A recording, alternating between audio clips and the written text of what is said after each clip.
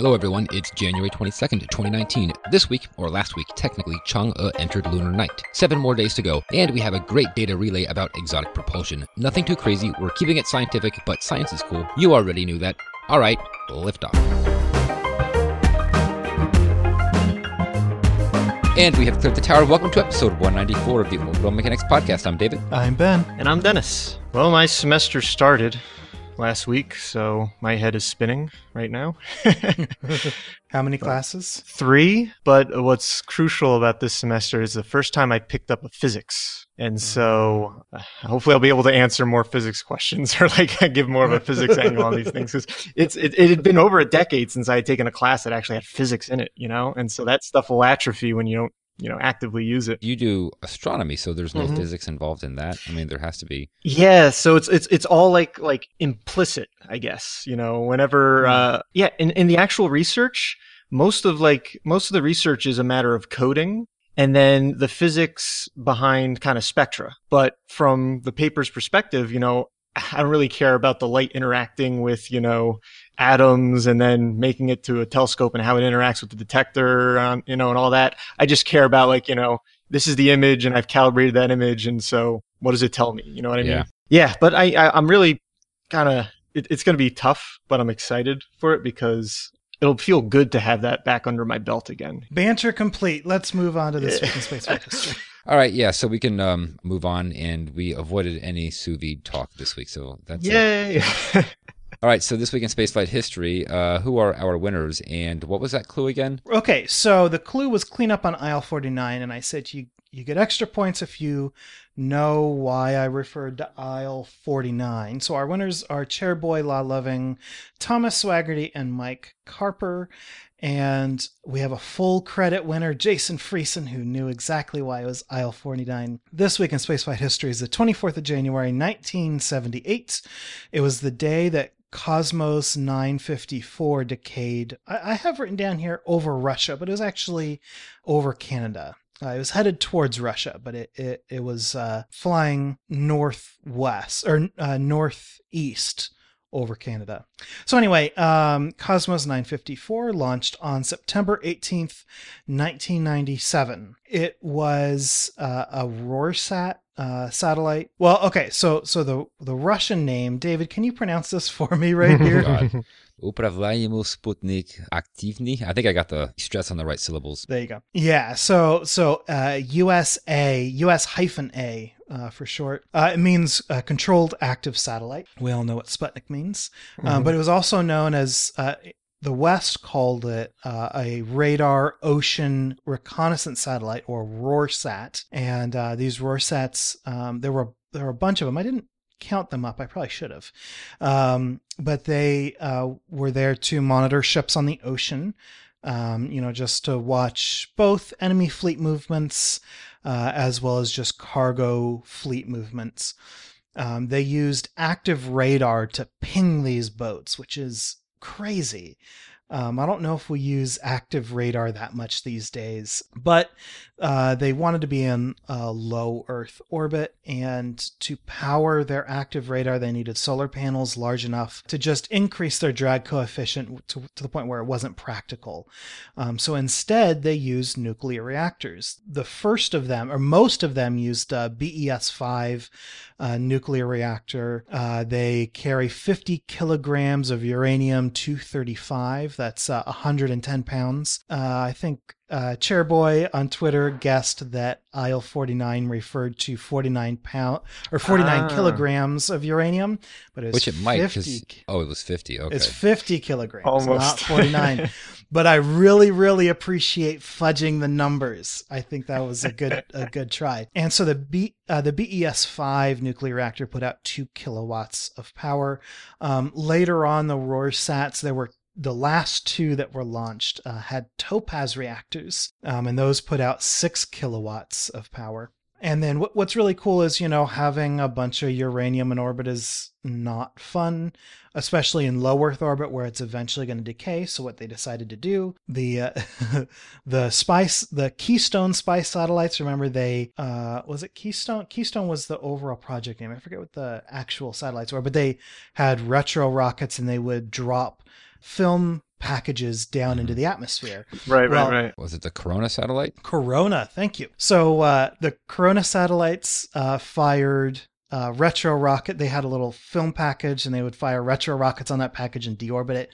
Well, Rorschach did the exact opposite. They when they were ready to retire the spacecraft, they would decouple the reaction core or the power plant, and then it had rockets that would fire it into a higher orbit. Well, unfortunately, that didn't work on 2 previous Rorsats and as well on Cosmos 954. That package failed. So remember, it launched September 18th. Well, by December, it was obvious even to people in the West that something was wrong. It was changing its orbital altitude in a manner described as erratic.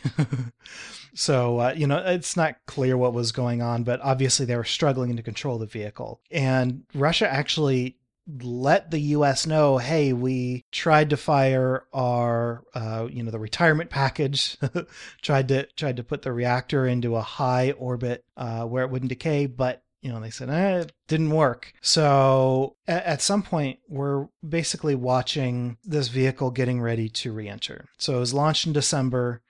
By January, it was beginning to decay. So January 24th at 11:35 UTC, it actually completed its reentry. It was on a northeasterly track, like I mentioned. The satellite was on a 65-degree inclination. So, once you're very far north, you're much farther away from 65 degrees. You're beginning to move more east-west than north-south. But it's, kind of on an east-northeast kind of track, and it re-entered over Canada, very, very high up, and it spread.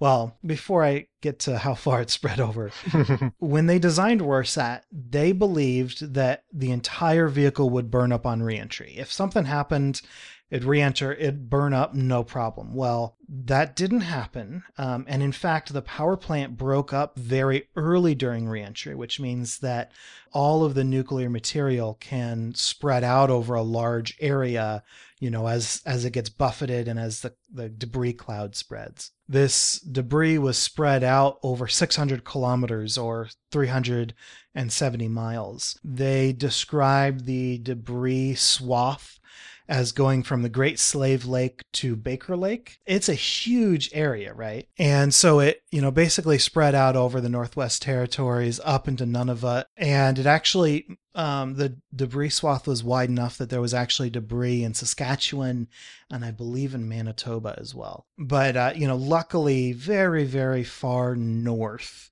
Up by the Northwestern Passage. So it's very lucky this re-entered over a very sparsely inhabited area, but it easily could have come down pretty much anywhere on the planet. I believe this is the first nuclear reactor to re-enter over land.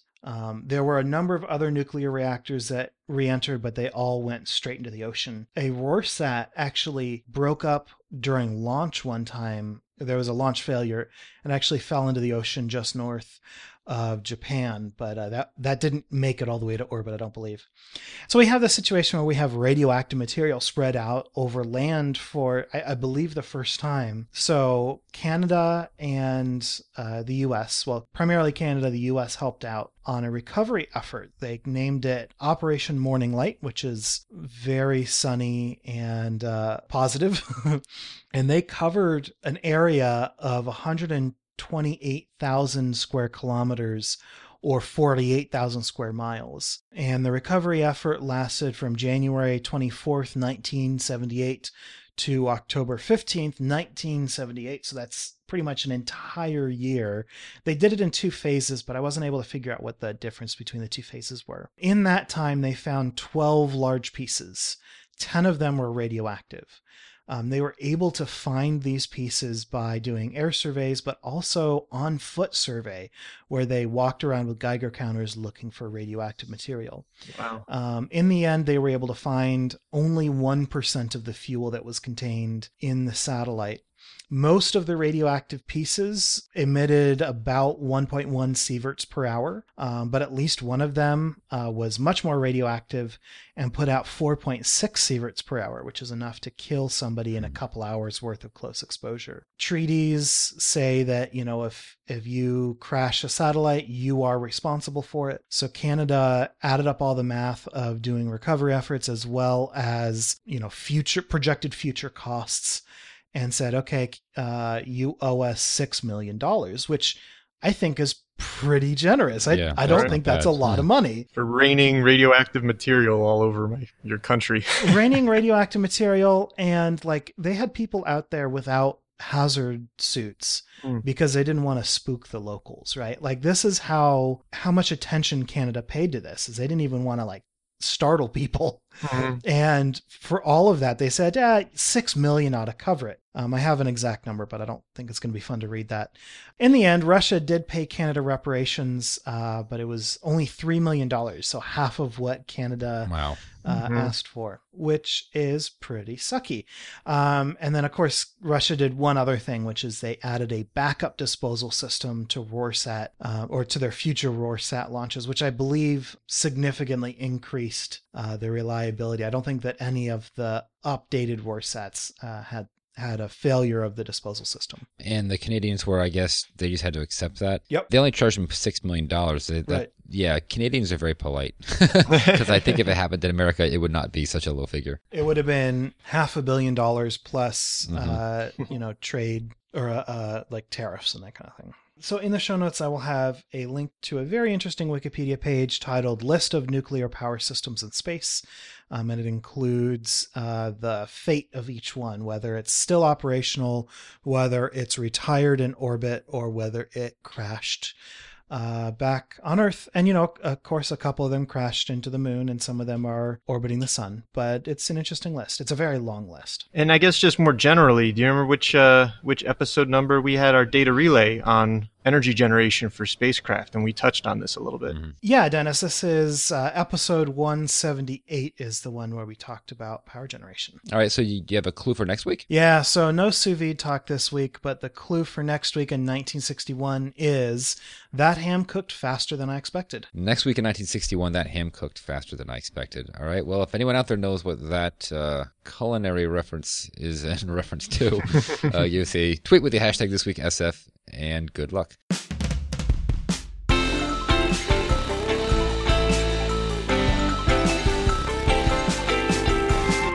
Chang'e 4 enters lunar night. This will be, at least I imagine, 14 days, right? Because that's how long a lunar night is. Yeah, 14 days of night. And by the time this episode comes out, it will be 7 days after sunset.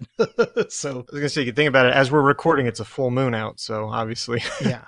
Yeah, exactly. Yeah, right. There's going to be a eclipse tonight. So by definition, it is a lunar, or it's a full moon. We record 2 days before the episode comes out, so you can understand why we didn't talk about this last week. So Chang'e, for the lander itself, it has an RTG, so it can do operations during the night. It'll go into a semi-sleep mode, like a partial hibernation, where it won't do much, but it will still take soil temperature measurements. You notice I said take soil temperature measurements and not heat its bioexperiment. Yeah, the bioexperiment is dead. I don't know why it didn't occur to me that it wasn't necessarily going to last through the night. I guess I assumed that they were going to have good enough power to be able to heat it overnight, but they didn't. So as the sun set on the moon, the temperature in the bioexperiment dropped, and everything inside of it is now well and thoroughly dead by the time we're recording this, much less by the time we release this episode. Evidently, they were having some trouble with the temperature control, and so early reports I found said that it could run for potentially 100 days, the bioexperiment, but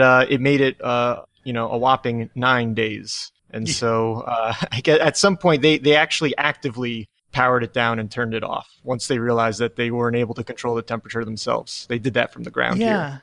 And I had heard that on Twitter, but I wasn't able to find an article I could link to, so I wasn't.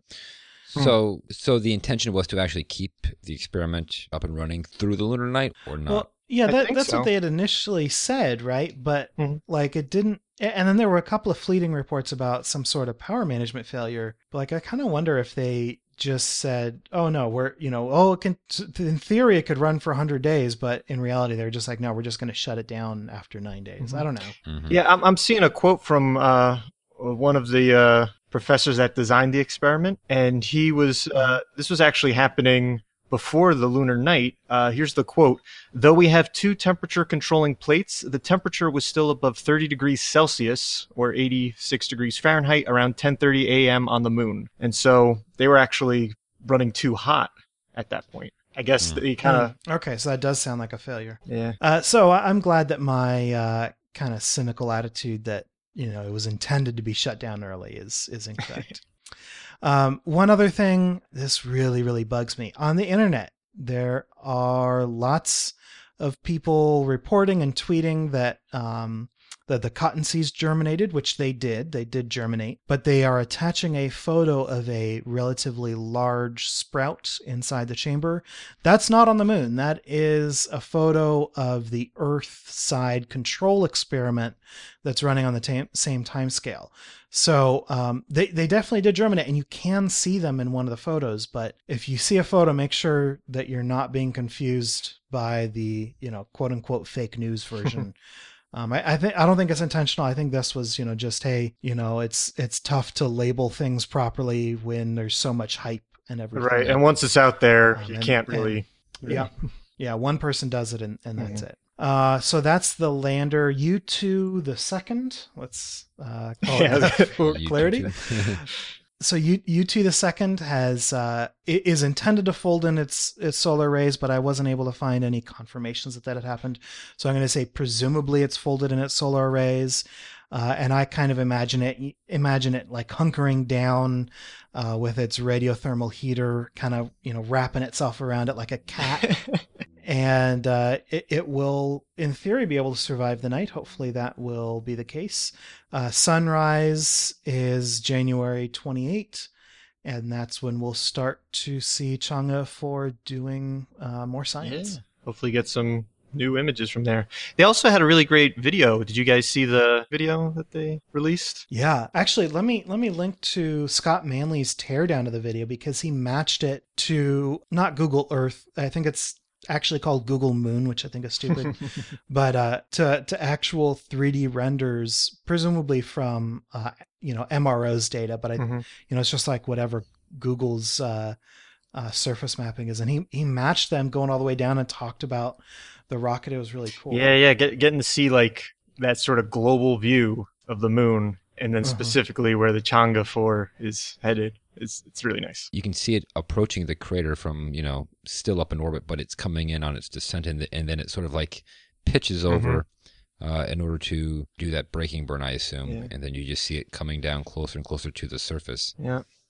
That's crazy to see. I like modern times when we can have good video. Well, it's very sharp video, but at least in the video that I'm watching, it's still in black and white, and I would really like to see some color. That would be great. It's 2019. Color footage from the moon really is not as beneficial. I know, but still. I mean, it'll still be more or less black and white, you're right. But, it's just all gray. Very rich hues of gray, yes. Yeah, there's dark gray and there's light gray. That's and there's the dumbest thing I've ever heard, and I love it. There's that patch of mushroom white over there. That's Yeah, right. exciting. Yeah, charcoal gray. It's really good. Yeah, I loved. I'm just kind of like the whole time. I'm like, oh, is that the crater that it's next to? No, maybe this one. Oh no, what's like? Because I knew it landed near like kind of a smaller impact crater, and so I was just kind of trying to guess which one it was as it came down. It's kind of hard to judge distance because you're just looking at a pockmarked surface. To me, it looks like it's much higher up, and then all of a sudden it touches down, and I'm looking at individual grains of regolith. So Yeah. that happened quickly. Time for short and sweet, and we have 3. And what's our first one, Ben? First up, Relativity Space gets a launch pad. Launch startup Relativity Space received approval from the U.S. Air Force to take over Launch Complex 16 at the Cape. LC-16 has not been used since 1988, but it has now been granted to Relativity Space under a 5-year agreement. If the launch startup can demonstrate successful launches, it may then have access to an exclusive 20-year agreement. Their immediate plan is to begin building payload and rocket processing hangars, as well as other necessary infrastructure in order to launch their Terran 1 rocket by 2020. Then next up, Stratolaunch scraps its launch vehicle program. So this is sad. The mobile launch venture founded by Paul Allen and Bert Rutan has announced that it will no longer pursue development of its own launch vehicles, but instead will focus on providing services through its Stratolaunch carrier aircraft by launching Northrop Grumman Pegasus XL rockets. Though capable of carrying up to 3 Pegasus rockets per flight, each of which could be launched to a different orbit, Stratolaunch will face stiff competition in the small sat market in the coming years. So, I don't know about that. It's really hard to sling a liquid rocket underneath, like horizontally, fully loaded, with no top-off capabilities. I'm not surprised, I'm disappointed. And finally, ISRO aims to test reusable rocket technology this summer. ISRO Chairman K. Sivan told the Times of India that the organization will conduct an advanced version of reusable launch technology this June-July, aiming to recover both the first and second stages of their rocket. The first stage will propulsively touch down in a similar fashion to SpaceX's vertical landings, while the second stage will glide back down from space similar to the space shuttle. The first test of the recoverable second stage took place in 2016 and involved the shuttle's disintegration. This time, a helicopter will drop it from a, quote, considerable height, and it will land intact on an airstrip. Okay, stand by. We're looking at it. Questions, comments, and correction burns, and we have an update on our transcription efforts. Yeah, basically, we got shit figured out. I'm really happy with kind of the system that we have set up. If you're interested in consuming our transcriptions, right now there aren't a lot of links, but if you go to our Reddit, reddit.com/r/orbital podcast, and then click on the wiki link, it'll take you to our wiki. That's where we're going to be posting transcribed or episode transcriptions. Right now, we don't have a complete episode. We just have some raw machine transcription that's up there, but we are currently looking for volunteers. If you are interested in just tidying transcriptions, our expectation is that you can work at around 75% of full speed. So it'll only take you 25% longer than the actual episode. We really, really, really could use some help. We're going to focus on getting new episodes transcribed first, then interviews and data relays transcribed second, and then our entire back catalog transcribed third. If you want to start working on the transcription effort, there's not a lot of ringer to get put through. We're not going to put you through the ringer. That's really hard. But it's really easy to get started. Just get in touch with us first. Let us make sure that we know who you are. And then we can point you at the right resources. We'll get you into our transcription Slack organization. And, if you can transcribe one segment a week, one segment every other week, that's fine. We would rather have a bunch of people doing little bits of work than a few people doing huge chunks of work. Yeah, that would be super helpful. Even that. Yeah, and it's pretty cool for me because I spent this week writing some Python code, and basically episodes can get uploaded pretty much automatically. There's a little bit of human intervention, but we're using Google Cloud Speech to do some machine transcription, and then it uploads automatically to the wiki, and it's pretty cool from my end. I know that it's not super enjoyable for people who aren't getting to use my software. And then speaking of other people using my software, my intention here is to start a wave of accessibility in the small space podcast realm. There are a good handful of us doing the same, working the same adjacent niches, let's say. And accessibility is something that is very, very rare to see in the podcasting world. And it's something that is useful both for people who are hearing impaired and also for normal listeners and for hosts. Imagine being able to search all of the things that you've said on your podcast. Imagine having an interview and then having new pieces of information in that interview be used as citations on Wikipedia. And instead of just citing the entire episode, they can cite a specific line of text. I think that's really exciting. And, accessibility shouldn't rely on benefits for abled people. It's good for everybody, but it's worth pointing out that it is good for everybody. I would love to have an army of people working on transcriptions for all sorts of space podcasts, which just don't they're not accessible right now. That's a cool idea that for just expanding this to other podcasts. And that's, I think I said last week that the prospect terrifies me. And that might just be because I do so much editing. It's like, oh my God, that's like so much more work. But if it can be done, yeah. We thought that this was going to be a bigger project than it actually turns out to be. We've actually got a lot, the automation does a lot of work for us. So this is actually hopefully going to be faster than editing an episode, is my hope. One would hope, because editing an episode is not. I got to point out, as time goes on, the transcriptions are only going to get better, the machine transcriptions. Right. So there's gonna be a point where it's very, very easy to do this. But if we can do it now without too much effort, like let's freaking go do it. Mm-hmm. So it makes me wonder if at some point in the future there will be some sort of service that basically all kinds of podcasts could use, and then that way, if you wanted to search for something in the podcast, you could just go to that website or use like the app or whatever. Mm-hmm. Yep. And it would just be this massive transcription of like everything said for the past, I don't know how many years. Yep, totally possible. Yep. Okay, time for another data relay, and this week we're talking about exotic propulsion methods, and we have Chris Bush to talk with us about that. So welcome back again. Hello. You're going to talk about exotic propulsion. Now, this is something that is really cool. I assume we're probably not going to be talking about warp drives and was it the probability drive? Like that would be neat, but I don't think that's going to come up. Yeah, there's a little conversation between Ben and I on Slack of exactly how far to go exotic wise. Yeah. This one almost could just be named not chemical propulsion. And where we came down was basically, let's look at like near future and existing stuff, because we started getting into some really like future technologies, and I was like, I'm a little uncomfortable talking about this. Like, yeah, there's a little section at the end where I mentioned just stuff that's currently being funded by NASA, but there's not a whole lot.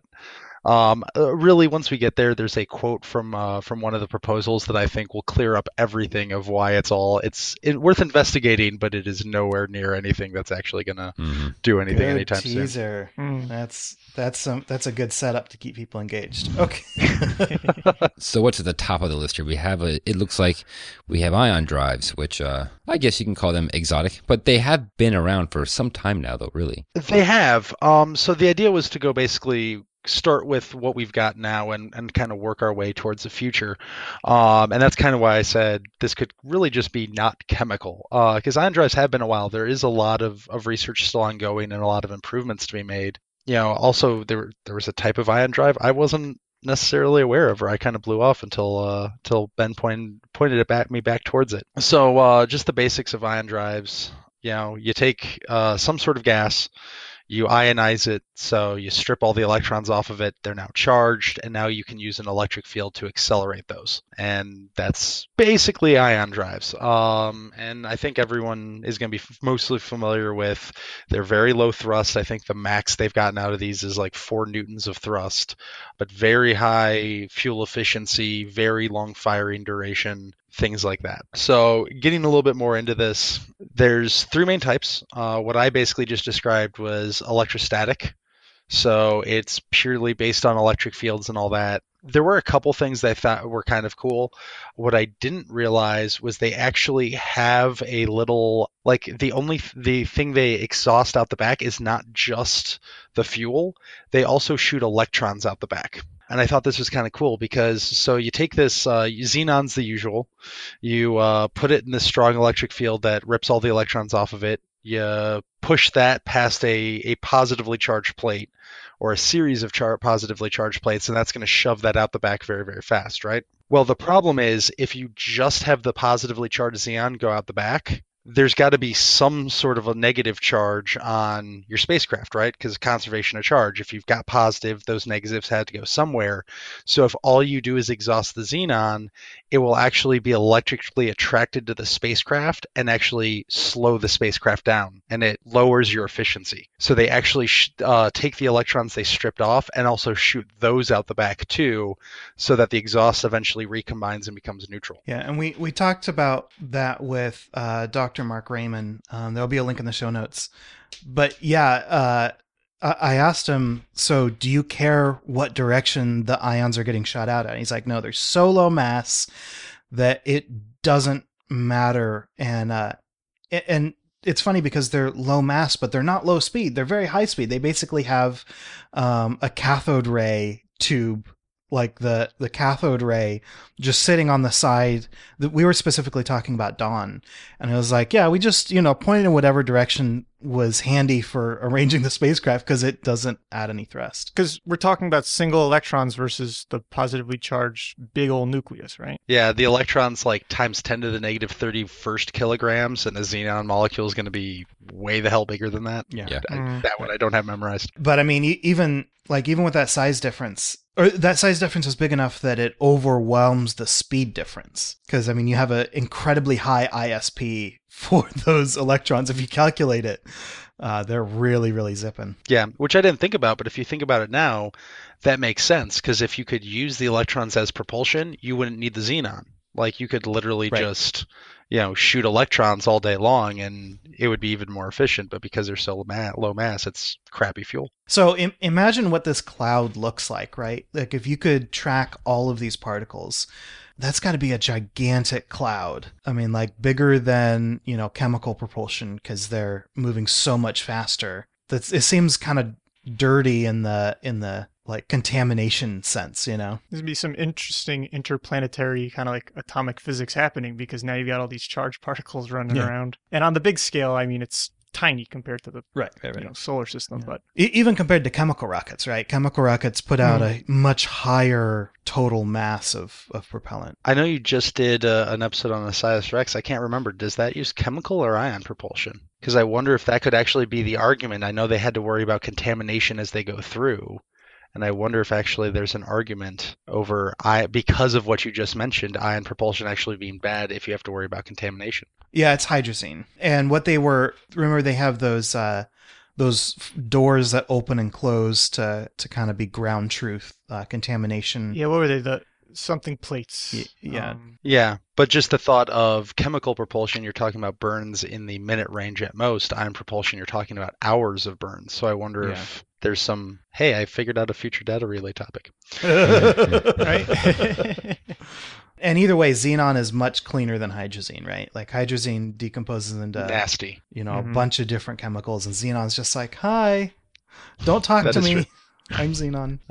It's so true. But yeah, that's pretty much electrostatic. There is a concern, and this is a concern going forward for all types of ion drives, is you do have some degradation of the plates. So you've got to have at least two plates, one to attract the gas, get it to go past it, and then another to push it out the back. Some will use a 2 or 3 plate system. But with all of them, you do have to worry about degradation of the plates on top of your fuel supply. And as with all ion propulsion, it takes a lot of electricity, which is a problem, particularly further out. It was actually kind of ironic that I also did the electrical generation data relay, because it turns out that those two tie together very well. But yeah, so yeah, it's kind of this irony that the ion drives would be great for long distance missions, but because of the power requirements, they're also a problem for long distance missions. So past electrostatic, there's electrothermal, which I kind of skimmed over and moved past, and Ben kind of pointed me back to take another look at it. I hadn't actually heard of this before, and certainly hadn't thought of it in terms of ion drives. And it's not really an ion drive, it just kind of falls into the greater category of like electrical propulsion. What electrothermal is basically, it's essentially just monopropellant, same as a lot of satellites use. But the idea is, if you what we were talking about before, there's two components to the thrust provided. It's the size of the molecule being launched, and it's the speed at which it's being launched. Monopropellants are going to be heavier than xenon, and then the idea behind electrothermal is if you heat up that propellant, heat is energy, so it's traveling faster, and so it increases the thrust you're going to get out of the same mass of fuel. So it's basically upping your efficiency. It's about a 30% increase in ISP, depending on which type of electrothermal you're talking about. So exactly what kind of monopropellants are we talking about? I've seen all types. I saw one proposed that used hydrazine, which sounds nuts. So you're just heating it up, and that's all you're doing, which of course would increase the ISP because you're increasing the pressure by expanding it. But that seems, I don't know, there just seems to be something thermodynamically there that doesn't make sense. Like you could still get the extra specific impulse by doing something else. I don't know. It seems like that's like kind of like an unnecessary step, but that's just my intuition, and I'm sure it's wrong. But yeah, you just heat it up, and then that's kind of like all you need to do to increase the thrust. Well, so keep in mind for monopropellant, it's one of two ways. It's either you can just think of it as compressed air in that, it's under pressure and it's released, or it can be something that spontaneously decays into more energetic parts. But like if you think about just a canned air, hot air moves quicker than colder air, right? So if you have bottled air and then you release it, but you heat it up as it escapes, that heat is going to turn into more energetic molecules of air, so that's going to give you more thrust. That makes sense. I mean, if we're talking about just a compressed gas, then sure. But I was thinking more about something, like hydrazine, something that decays, like you said, and that produces, I would imagine, a fair amount of heat already. And so heating it up by some other means, I mean, I'm just thinking it can't be by too much, because how are you doing that? Do you have like massive batteries on board the spacecraft, or I guess you could be using solar power? I suppose it does help, but I'm just wondering by how much. But it says here as much as 30%, and that actually kind of surprises me. It kind of makes it seem like that's something that should have been done from the very beginning, and I guess perhaps it has. So there's a couple types, and the most common type and the oldest actually first flew in 1965. It's called a resistojet, and it's literally just you put a resistor in the path of the fuel and you run electricity through it and you heat it up. But it ran on the Vela satellites, which were the satellites used to for nuclear detonation detection. So yeah, that basic kind has been used for a while. And wouldn't necessarily fall under the category of exotic propulsion. Where things are getting more interesting is, so those have been around for a while and have just been part of monopropellant propulsion, but now you're looking at arc jets, which are, instead of just having a resistor, you're actually arcing electricity through. So yeah, they're currently used, it looks like Lockheed Martin is the one that's mostly using those, and actually it is using hydrazine, which is not what I would have expected. It does explain the drawback of these things do have significantly lower lifespans than ion engines. But yeah, it uses hydrazine. Ammonia is another typical one for an arc jet, and it's 585 for its specific impulse, using 2 kilowatts of power. Well, that's pretty good. Yeah, that's kind of like, this shouldn't work. This seems like a really bad idea, but it actually works really well. Well, and my guess would be the resistojets, and I'm sorry, I can't find anything quick off the top of my head with for fuel for those, but my guess would be the resistojets can't use the hydrazine because the hydrazine is actually coming in contact with the element, and it's probably going to decay pretty quick. But once you've got a good enough setup to be able to arc the electricity through the cavity and you have less contact, it probably became a little bit easier to do there. That's a good observation. And then the other one that is currently 100% in development stage is actually expanding the lifespan by removing the element altogether. So you started with literally having a wire that the fuel passes over to heat up. Then you've got, well, let's just arc electricity through the cavity. And now the new one is microwave arc jets that are currently undergoing experimentation that can't find my source now. I think it was supposed to increase it by another 10%, but essentially you just pass it through a resonance cavity and essentially use a microwave to heat up.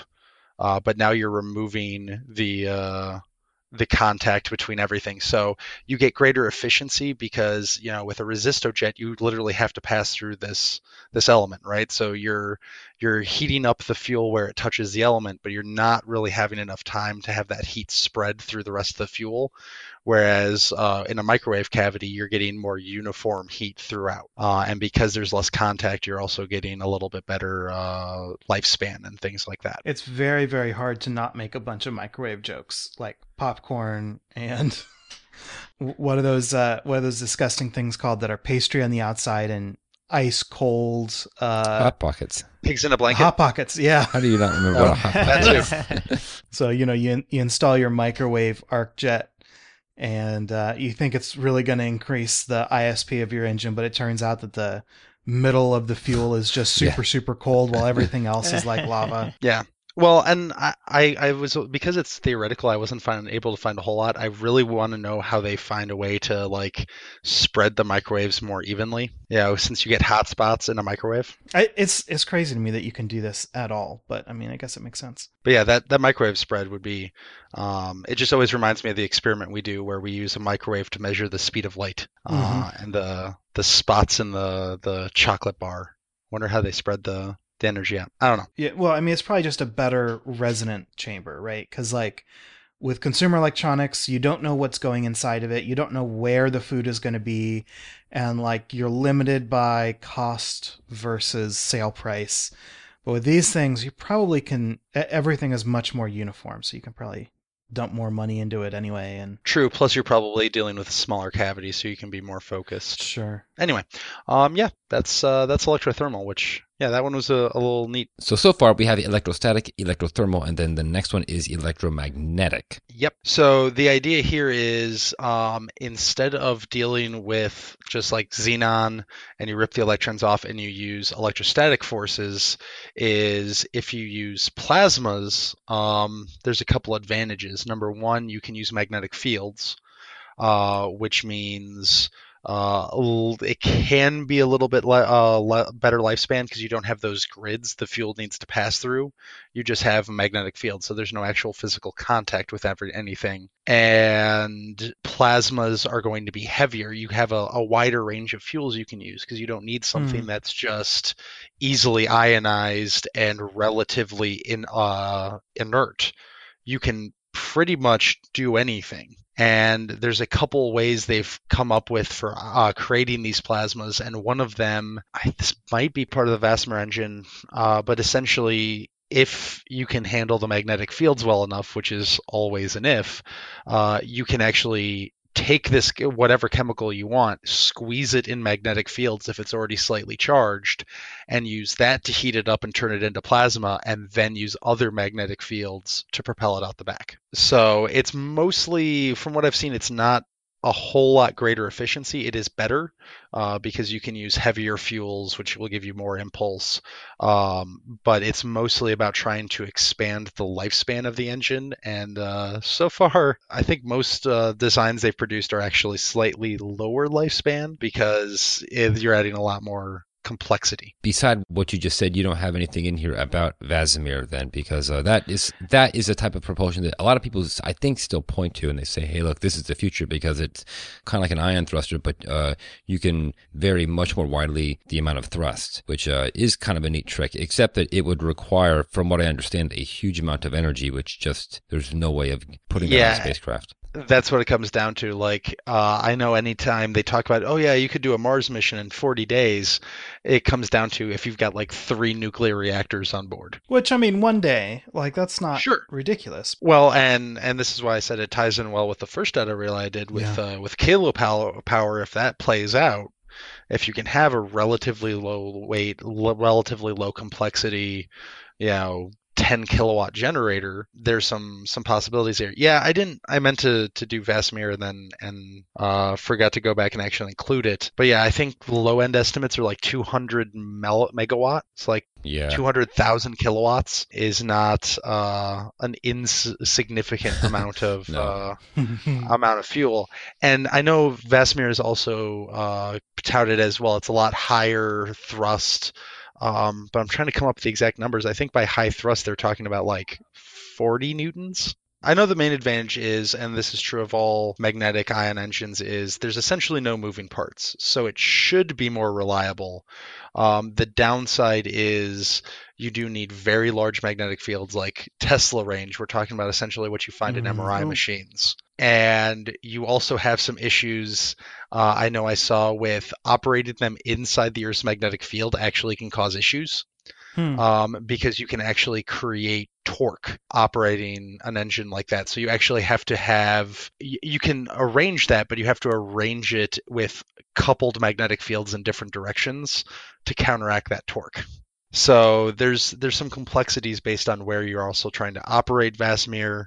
So it's definitely interesting. It's absolutely something that we're looking into and should be looked into. But I don't think it's going to be quite the game changer some people think it will be. Yeah. Hull effect kind of, I know those have been a little bit more popular because are in the news, so to speak, because I believe Starlink is still planning on using Hall effect thrusters. Those are kind of a mix between electrostatic and electromagnetic in that they use the magnetic to propel the thrust or the fuel out the back, but they use the electrostatic force to actually get it all into position. So they're kind of a mix of both. But those have been around since the 70s. One of the other ideas with magnetic fields is because you don't have these moving parts, you don't have all this stuff you have to charge up and then go, you could pulse it. So you could get around lower power by, slow charging capacitors and then doing pulsed thrust, but that seems kind of defeat the entire purpose of ion engines. I mean, kind of, because there are ion engines, or most ion engine thrust profiles anyway pulse on the order of like a day on, a day off, a day on, a day off, something like that. I think that's partially for just being able to navigate better, but I mean, it's not like every single ion thruster that's up there is on constantly. Yes, this is this type. What are they? Pulsed inductive thrusters are actually talking about pulsing 200 times a second. So by slow charge capacitor, you mean slow for electronics, not slow for humans. Yes, sorry. But yeah, that's pretty much ion engines. Kind of a good introduction for the topic. But yeah, there's nothing particularly exotic about them, given how long they've been in use, but still different than what most people think of when they think rockets. Okay, solar sails. This is where I'm the most interested for a couple reasons. Number one, there's actually been a lot more work done in these than I actually thought of before I got into this. One mission in particular, but also there's one idea in particular at the end that's really kind of neat, that actually came out of killing the ramjet idea. So photonic sails, solar sails, again, basic idea. The sun's putting out all this light. If you reflect light, everyone always forgets it, but even though light doesn't have mass, it does have momentum. So if a photon hits a mirrored surface and reflects, you are transferring roughly double its initial momentum to the craft, because its change in momentum would be basically goes from what's speed of light to zero and then back the other way, and that's the impulse provided to the spacecraft. So basic idea is you put a giant mirror out there and let light push it around, which first of all is neat. Second of all, everyone hears solar sails and they think of space pirates, literally, which is always entertaining. Yeah, that's a fine misunderstanding. I'm okay with that. Yeah, exactly. Like Queen Anne's Revenge, only with solar sails. So it's essentially just a giant flexible mirror, is what it comes down to. Variations of Mylar are very popular. The main thing is it's got to be huge. Because let's say you're around Earth's orbit, and I've got a little chart in the outline. Around Earth's orbit, the radiation pressure per square meter is 9 micronewtons, so 9 times 10 to the negative 6th newtons. So for a 1 meter square sail, you're not getting a whole lot of thrust out of it. So you're talking about sails that are on the order of hundreds to thousands of square meters to get any appreciable thrust out of this. The plus side is they're very efficient for what they use. So, like, they get about 90% of the original energy out. There is some loss because you're going to absorb some of that energy as heat. There's going to be some wrinkles in the fabric because you've got to be able to fold this up. As it heats up, it's going to emit thermal radiation forward, which is going to produce counter thrust, which slows you down. But you're still getting about 90% of the energy from the light from the sun, which isn't bad. Other things to mention, you can move towards and away from the sun, which is only worth mentioning because, like, whenever I think solar sails, I always think of, I don't know if any of you guys have been sailing before, but I always think in terms of actual sailing. And when I was trying to think of how you'd move towards the sun, I'm like, but wait, how would tacking work? Because, tacking involves the wind, but also using the water pressure on the hull of the boat. And then I realized I couldn't find any sources that explain this because I was being dumb. And the answer is really obvious in that you move to the sun if you slow down. So you just tilt your mirror so that it reflects light in the direction you're traveling. Now you fall towards the sun, no problem. And it's worth pointing out that, this is very different than sailing on the water, in which you point your sail in the direction you want to go, because the wind fills the sail and pushes you in that direction. In this case, like you said, it's all about reflections, and so you basically have to think about the direction right? Because light reflects off of a mirror at the same angle that it came in. So, if you want to look at something behind you, you need a mirror flat in front of you. But if you want to look at something directly to the side, you need your mirror to be at 45 degrees, which is half of the 90 degrees that you want to actually reflect the light.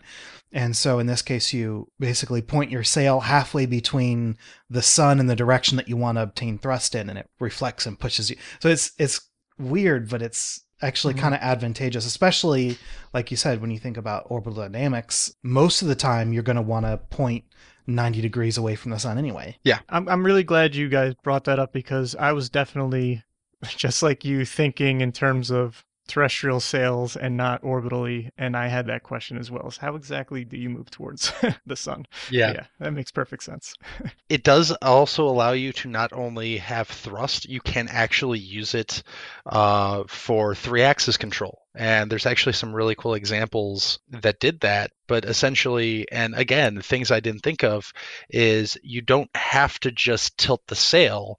You can also alter how reflective the sail is. So like if you want to use it to turn it, you can make the right side of your sail less reflective than the left side, and that's going to provide a net torque off of that. Or as simple as if you shift where the center of mass is, if you make it so you can shift your craft off center of the sail, that will also provide a torque. And there were actually some examples. I know when I was doing power generation, I mentioned solar radiation and drag being a downside to solar panels. And Ben and I were looking for some examples, and I found one kind of example. What I completely missed was apparently Messenger. We talked in that episode about how they had to replace some of the solar cells with mirrors.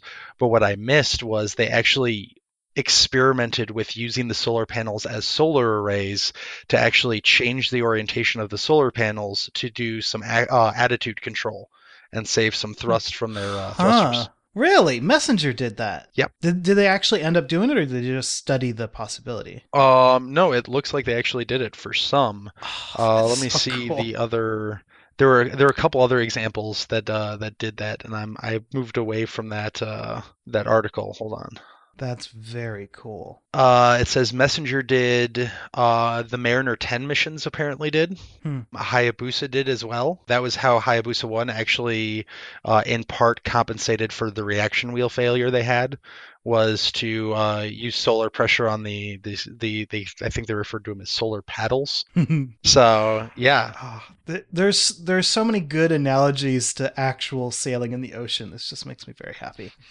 Right. So yeah, the fact that you can do 3-axis control, and actually this is as good of a time to any to bring up.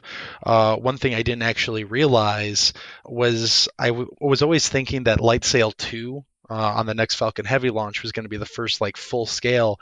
I did not realize JAXA, the Japanese Space Agency, actually deployed a spin deployed sail that actually used the solar sail as their primary thrust. The solar sail itself generated 400 meters per second of delta V. It was called Icaros. Let me actually look up what it stood for. It was Interplanetary Kite Craft Accelerated by Radiation of the Sun, back in 2010. Yeah, but no, it was really cool. So they launched it up, and then they spun it up to about 20 to 25 RPM. And on the four corners of this little kite-shaped sail, they had half kilogram weights to basically let this spin deploy. And once it was fully extended, the area of the sail was 196 square meters. It was 46 feet by 46 feet. The sail, I couldn't find what the sail was actually made of. I believe it was a layer combination of mylar and a couple other things. It is a thick sheet of polyamide. It spun up, and then what was cool, this showed all sorts of examples of the ways you can control it. So like I said, I threw the picture in Discord, the diagram of essentially what was on its solar cell.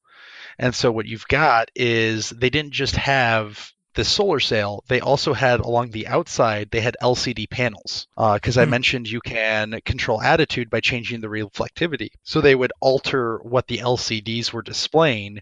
If you want to turn it to the right, then you have the left side go black it now reflects less, the right side reflects more, and you have a net torque around. So you could actually use just like altering LCDs to alter the reflexivity at key points.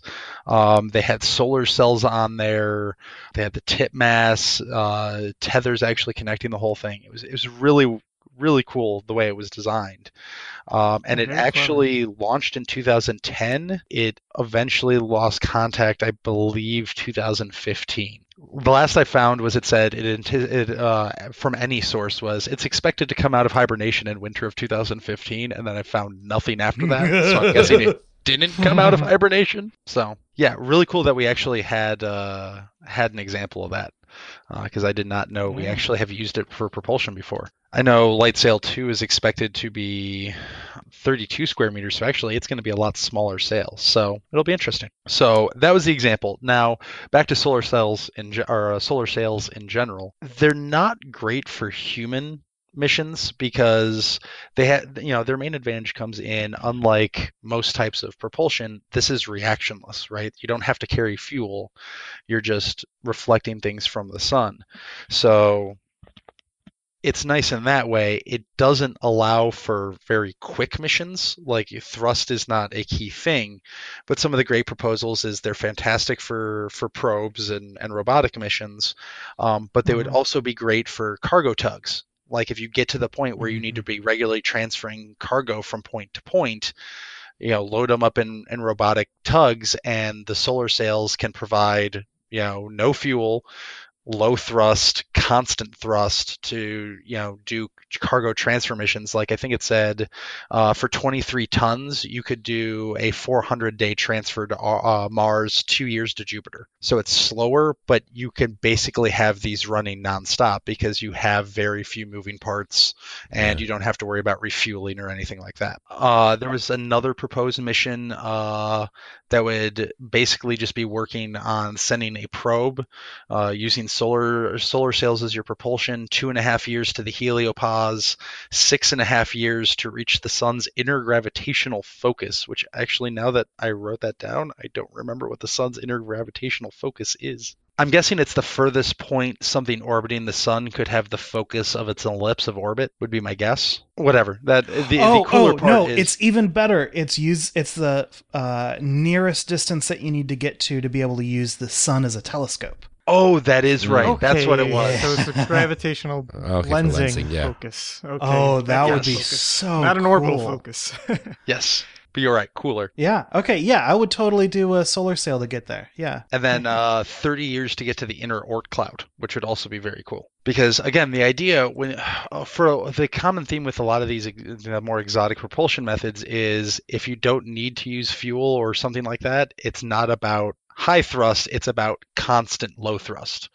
And if you can constantly get 4 newtons over 20 years, that adds up to you're hauling. And then the alternative to the sun is, the other proposal is, and I like how it always gets hypothetical of, well, if you build giant orbital banks of very efficient lasers, which is its own thing, but if you could use essentially beamed power. Instead of actually beaming the power itself, you could use lasers in orbit around the Earth directed at these solar sails and reflect the laser light. So you're getting higher efficiency, you're getting higher energy. Because it's more directed and less spread out, you can use solar cells more efficiently at further orbits. It does, however, presuppose that you can build giant laser banks in orbit around the Earth, which is its own construction project. Or you could just plop them on the moon, maybe. Sure. I mean, either way, you're still talking about building. Quite trivial. Yeah. It kind of doesn't matter where you're building them at that point, in that you're still launching that much mass out of the gravity well. Have you guys talked about Breakthrough Starshot at all? No, that I don't think so. So it is this crazy mission design. It's using solar sails for interstellar, like to launch probes to Alpha Centauri. Theoretically, it would be 20 years to get there and then 4 years. So if we launched it today, it would theoretically be 24 years before we got information back about Alpha Centauri, which for interstellar distances is quite reasonable. The mission profile is not.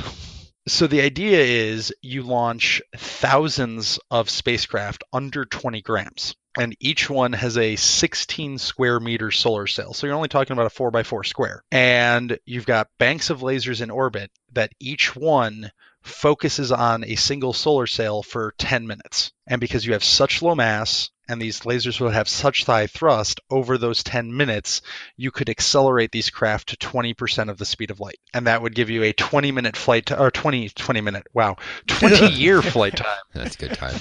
Guys, we've moved to FTL now. Yeah, so 20-year flight time to Alpha Centauri. The problem is getting data back from a 20-gram spacecraft. There are proposals for how you'd power them, and the idea would be if you continuously launch these, then you wouldn't actually need like a deep space array. You could actually just have like each spacecraft talk back to the one behind it and relay it back to Earth. There's some proposals from this. Now, the downside, as cool as this sounds, is the most recent report was this is totally doable if we get every off-the-shelf technology we need to increase by 2 orders of magnitude. So it's doable with current technology if it gets a whole lot better. But basically, everything needs to get lighter and more energy efficient and yada, yada, yada. But still kind of a cool idea using these. There are some variations of the solar cell. So you've got just the mirror reflecting either a laser or the sun. You also have ablative solar sails, where basically, and I'm blanking on the details. I believe it's in how it actually lasers, but a maser versus a laser. Microwave. Yes, thank you, microwave. But basically using masers because they're easier to build and you can get more power out of them to actually, instead of having a whole panel, a whole sail, you actually can just have a grid because the microwaves have a longer wavelength than light. So you don't actually have to catch the microwaves, you only need a grid where the spacing in between wires in the grid is the same as the wavelength of the microwave. So you can get away with less stuff. And if you make it ablative, you can actually have that microwave burn off part of the sail. So not only are you absorbing the energy of the photons, but you also have the thrust of the actual ablation of the sail itself. Because, I mean, yeah, that's what ablative means. And so when I was looking at this, I'm like, so you're degrading your sail, but you're just using that momentum to give you even more thrust. Yeah. And so I guess, I mean, when you're talking about at things at the microscopic level, you can afford to do that. Is that the idea? I think it's the idea. I think from what I've seen is you could also, by changing the frequency, so microwaves work because they resonate water essentially. So if you tuned the microwaves, you could set it so you could normally do it in not ablative mode. And then if you need, I'm air quoting high thrust here because proportionally, but if you need a higher thrust mode, you could shift the frequency of the masers and start to ablate. So you could kind of do this high speed, low thrust, high thrust mode, proportional to solar sails. I thought that was kind of neat. And then the one I'm really, really excited for is magnetic sails. So I mentioned making Ben sad earlier. We had talked about, and we can do this a little bit at the end, of like talking about sci-fi and some of the sci-fi ideas. And Ben mentioned one of his favorites was the Buzzard ramjet, right? Well, it turns out, looking into that, no one seriously considers it anymore because it wouldn't work. Because for those familiar with the idea of the ramjet, it was you basically have this giant magnetic cone in front of a spacecraft. That magnetic cone sucks in hydrogen atoms, which then you pass out the back. So the same idea of a ramjet on Earth, where by going really fast, it's pre-compressing the air in front, and then you can heat that up and shoot that out the back. The problem they found was you need such a large magnetic field that the magnetic field's interaction with the sun's heliopause and heliosphere actually slows you down more than the ramjet will speed you up. Okay, so it's only unreasonable to use it near a star. Yeah, it might be doable. I didn't actually see anyone looking into this about interplanetary. You're right, that might be possible. But for in solar system, it has that interaction with the sun's magnetic field. That's a problem. What's cool is then they looked at this and said, well, hey, if the magnetic field slows you down more than it speeds you up, why don't we just use the magnetic field to speed us up? And so that's the idea of a magnetic sail, is instead of using a giant mirror to reflect light from the sun, create a magnetic field that does the same thing, but with the solar wind generated by the sun. So the idea is you can have a very large magnetic field, but you don't need to have that enormous structure. Like if you're talking like a 23-ton mission to Mars, you're going to need like a couple square kilometer sized sail. with a magnetic field, you don't have to have all of the structure. You don't have to have the deployment mechanisms or anything like that. You can just have a relatively compact system and let magnetic fields do the work. On top of that, and the part that I think is really, really cool, there's a proposal they're looking into now called, and I forgot to write this down on the outline, mini magnetospheric plasma propulsion, M2P2, where the idea is you just create a magnetosphere around your spacecraft. So the idea is it's the same as electromagnet, right? An electromagnet is you have electricity running through coils of wire. The moving electric charge creates a magnetic field. If you put like an iron core in that electromagnet, it becomes more powerful, right? Because you're essentially aligning the magnetic moments of the iron core with your electromagnet, and it's magnifying the effect. So the idea here is you have an electromagnet, but then you shove plasma into it. And that plasma is then going to what they call inflating the magnetic field. You're basically aligning the magnetic field of that plasma with your electromagnet. And as that plasma goes out, it creates a magnetic field around it. So you're using essentially fuel in whatever it is you're using for the plasma to vastly magnify the size of your magnetic field. Honestly, the words that you just said sounded like a conspiracy theorist on Reddit. A little bit. Let me talk a little bit about how the Earth's magnetic field works. Actually, I had to researching this reminded me of how little I remember from the days I used to do research on this, to the point of I accidentally started reading a paper reminding myself on this, and it turns out I helped write the paper. So that's awkward. So the basics is like, so again, plasma is just like something that doesn't have electrons anymore, essentially. You know, it's electrically charged gas. And the Earth has something called current sheets, because essentially, I'm trying to decide how to exactly explain this. So when the charged particles from the sun get trapped in the Earth's magnetic field, they start spinning around the magnetic field lines from the Earth, and all of those spinning particles create they're called current sheets because, well, they have a thickness.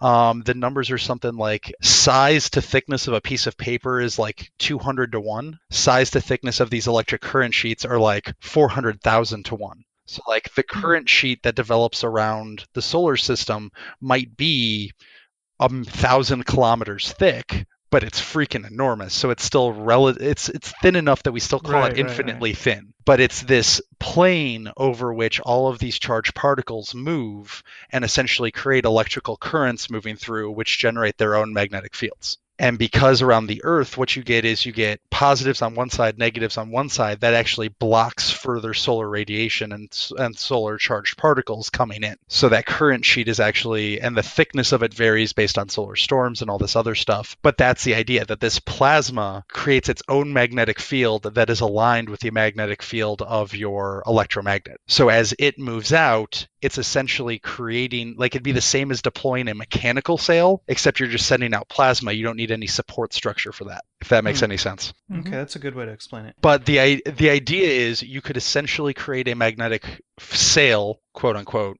that would be the equivalent of like a 10 square kilometer solar sail, but it would basically be from like a vacuum-sized electromagnet and some plasma storage. So it's up there. The examples, this is still in the hypothetical. They've done some work on Earth to show that the magnetic field will inflate the way they think it will. But running on the current numbers, your propellant, it's not really propellant, but to create this field, if you treat that as propellant, though, it essentially has an ISP in the neighborhood of 200 kilonewton seconds per kilogram, which is 50 times the efficiency of the shuttle's main engines. And it would overall require less power than ion engines. So I believe the numbers were, for 1 kilowatt, it would get you 100 kilograms of payload, and it would take you half a kilogram of fuel consumption per day. So really interesting ideas. And on top of it, it'll let you go deep space because you've got the solar wind, but that falls off as the inverse square just as solar sails do. But if you get close to a planet like, say, Jupiter that has a really strong magnetic field, you can literally interact with its magnetosphere to propel around the Jupiter system. So you don't get a gravity assist, you get a magnetic assist. Yeah, or you could Or you could send a probe to Jupiter with a chemical rocket and then deploy a small-scale magnetic sail to maneuver around Jupiter and bouncing around between its moons and all that other stuff. Because on top of it, they've only started to look into this, but one of the things we talked about with power generation is one of the problems around Jupiter is it's a very high radiation environment. If you're generating your own magnetic field, that gives you some measure of shielding against that. So you're getting a propulsion system and you're actually preventing degradation to a degree. I like that. Let's do that. Sounds like a good deal. Yeah. Yeah, it's neat. Now, I really like that one. Now, the problem is, if anyone's followed anything about nuclear fusion, is magnetic fields are tricky little jerks. Because like the whole problem with nuclear fusion right now is you try to use magnetic fields to squeeze something down, but as soon as you think you've got a contained magnetic field, something squeaks out somewhere and you've got to find a new way to contain that. So magnetic fields are tricky little suckers to deal with. All right, so the last couple are relatively short and sweet a little bit. So I included NERVA here, Nuclear Engine for Rocket Vehicle Application. So this says, again, it's kind of like ion engines. It's been in development since the 60s. They ran some ground tests in, I believe, the 70s. And the whole idea was if the Apollo program had continued, NERVA was going to be the way they were going to get astronauts to Mars. And then with the issues of launching nuclear material and the general reduction of budget, NERVA kind of died. Interestingly enough, NERVA actually started as development for a indefinitely cruising nuclear cruise missile. The idea being that you have a scoop in the front, you have a nuclear reactor, and you scoop up air, pass it through the nuclear reactor, it gets really hot, and you shoot it out the back. So you could basically have nuclear-tipped cruise missiles that just orbit over the ocean indefinitely. And then when you send a signal, they go nuke Russia. The problem being, and they got to low-scale testing, it basically irradiates everything underneath this cruise missile, which kind of is a problem if you want to fly them away from your country and not kill everyone along the way. So development kind of stopped on that. But yeah, it's a pretty basic idea. The same thing we were talking about with electrothermal is if you heat something up, its molecules are moving faster, so you get propulsion from that when you throw it out the back. And most of these are some variation of that. You take a fuel, usually liquid hydrogen, you pass it over a nuclear core, which is really, really hot. It heats up the liquid hydrogen, and you shoot it out the back and you get thrust. Something like ISPs over 9,000. I didn't intend that as an internet meme. It's literally just what it was listed as.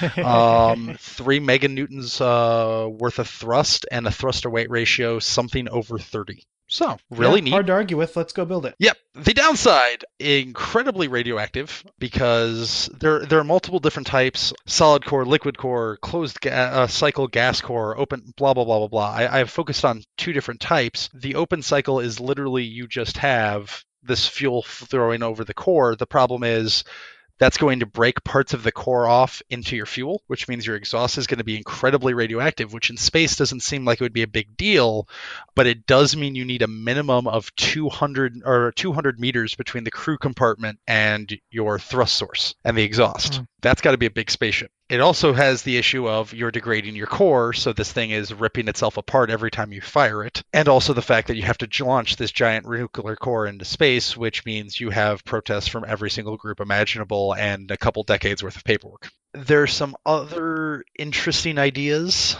One is the pulsed nuclear thermal reactor, which the idea is, I mean, it's literally what it sounds like. It's you pulse it instead of constant firing. You actually can ramp up your core to hotter temperatures, but because it's only in very short bursts, it doesn't have time to melt, and then it cools down again.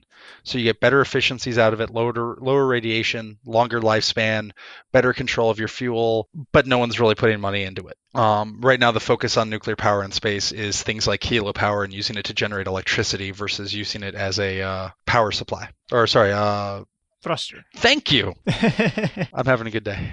But yeah, that's pretty much NERVA. I can't find a whole lot of reason we're not doing it other than it'd have to be large. And that's tough to do right now. On top of it can be dangerous and the political issues. One thing that's interesting I could throw out there, if you're ever in Vegas, they have a nuclear themed museum, and they have a big mock-up of NERVA there that you can check out. Cool. But yeah, if we ever built it, I know there's some plans out there for 80 day round trips to Mars, but we'd have to build it first. And so right now, I think mostly what's holding it behind is it needs a lot more research. I'm sure there are issues we haven't run into yet, and that takes funding, which we don't have, and no one wants to fund it. All right, and then ones I literally labeled short and sweet because I like to rip off from your show. There have been there's what's called the NASA Institute for Advanced Concepts, or NIAC grants, which are basically they're small grants under $400,000 that are meant for very long-term experimental things. Not all about thrust, but they do them. Some with using rotation for gravity for space stations and asteroid mining and stuff like that. So I went through those grants because there were some recently awarded earlier this year. Sorry, earlier this academic year. Teacher, I don't think in terms of calendar. Early in the fall. That's funny. I was on the same wavelength. Yeah, there were 3 propulsion concepts that were funded. One of which is really interesting. One of which has that quote I mentioned earlier, and then one of which is probably complete crap. But hey, NASA's funding it, so I'll mention it. So the first is actually using a nuclear fusion drive. So again, with fuel, it's mostly the hotter you get it, the better, and nuclear fusion is really, really hot. So it's a way to avoid having the whole open nuclear core of nuclear propulsion by having nuclear fusion. So this is called the PUF engine, which I just think they should change to Magic Dragon. Pulsed fission fusion. And the idea is you take a uranium-235 pellet, which you're still launching uranium, but at least now it's 235. Every reactor core concept is highly enriched, so it's 238. Now you've got weapons grade. Now you need Marines guarding things. Costs go up. So this is at least 235. A pellet with a deuterium-tritium core inside. So you have the hydrogen in there, a mix of the deuterium, so an extra neutron, and tritium. Wait, hang on. Are you sure it's 235? Because 235 is weapons grade. Right. 238 is used as the tamper in nuclear weapons. 235 is used as the core. So I need to go back to school tomorrow and fix something I explained to my students because I've been explaining that wrong. Anyway, me being dumb aside, okay, fine. So it is weapons grade still, so you still need Marines. Still, you need less of it. But so yeah, you got this uranium inside with hydrogen and tritium. Essentially, it's the same principle behind a nuclear bomb. A nuclear bomb is you set off a uranium atomic bomb or plutonium to use the radiation pressure to compress hydrogen to create fusion. So that's why it's fission fusion.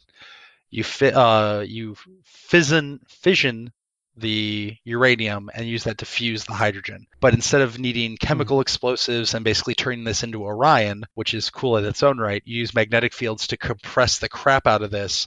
That's what triggers the fusion, which triggers the fission. Lots of energy released. Using fuel and other methods, you throw that energy out the back, and you have these pulses of energy. So it's kind of a throwback to the Orion concept. Throw a nuke out the back, blow it up, and have a pusher plate dampen the shock wave, but much smaller scale, so it's much more controlled, and you don't need to have tens of thousands of nuclear bombs you're launching into space for obviously political reasons. The claimed ISP for this is 30,000 Newton seconds. So, and they say they could get to Mars in a month. But that's why it's phase 2. Still very experimental. They've done some testing. It's promising, but they're not sure exactly how that's going to go. The second grant given was the laser-powered ion drive. So I read this, I'm like, oh, exciting. Okay, so you got lasers shooting out the back. You're somehow going to use the lasers to heat up the fuel in the ion drive. No, it's literally just an ion drive, but you get rid of the power problems by having orbital power. Yeah, that's boring. Much less exciting than I thought of. But it proposes 12 kilowatts of power using lithium as your fuel. You have solid storage. It's easily ionized. It doesn't degrade the grid as well. But you need a lot of power. That's why we use Xeon instead of lithium. So it claims 4 times the lifetime of an ion drive, 20 times the current ion drive ISP, which is impressive in itself and would be great. Here was the quote I teased at the beginning and how I feel about all of these things NASA's currently funding at low levels. However, quote, "We take as a given the existence of an orbital-filled 10-kilometer array and assume that the output power has been derated by a factor of 1,000 from 100 gigawatts down to 100 megawatts. So this entire proposal assumes that you have a 10-kilometer array of orbital lasers just sitting in orbit, not doing anything else. Frankly, I think if we can build a 10-kilometer array of lasers, we kind of got some other technology figured out, but that's just me." And then the third one I found that I tried going in more detail in, and I just couldn't go down the rabbit hole of crazy, is the Mach effect drive, which some know as the EM drive, that I included only because if I didn't include it, I thought some crazy people would yell at me. It's probably just an experimental error. It's theoretically possible because a lot of people says it breaks, conservation of momentum, but you then, because it's reactionless, but then technically so do solar cells because you're not pushing against something that acts as propellant. In the case of like the magnetic field ones, you're pushing against the magnetic field. The Mach effect might be pushing against the way gravity interacts in certain frames of reference. I don't know. It's weird. It's kind of crazy, but NASA's giving it some money, so I figured it was worth at least a mention. It's the don't email us mention. Yes. Yeah, please don't. Like, if you're a proponent of it, I tried. I really did. I even broke out my old general relativity textbook, and there's too many crazy things out there. There is no actual ability to do any actual research on it that doesn't get into insanity. Well, thank you for the overview of non-combustion propulsion methods. Yeah, no problem.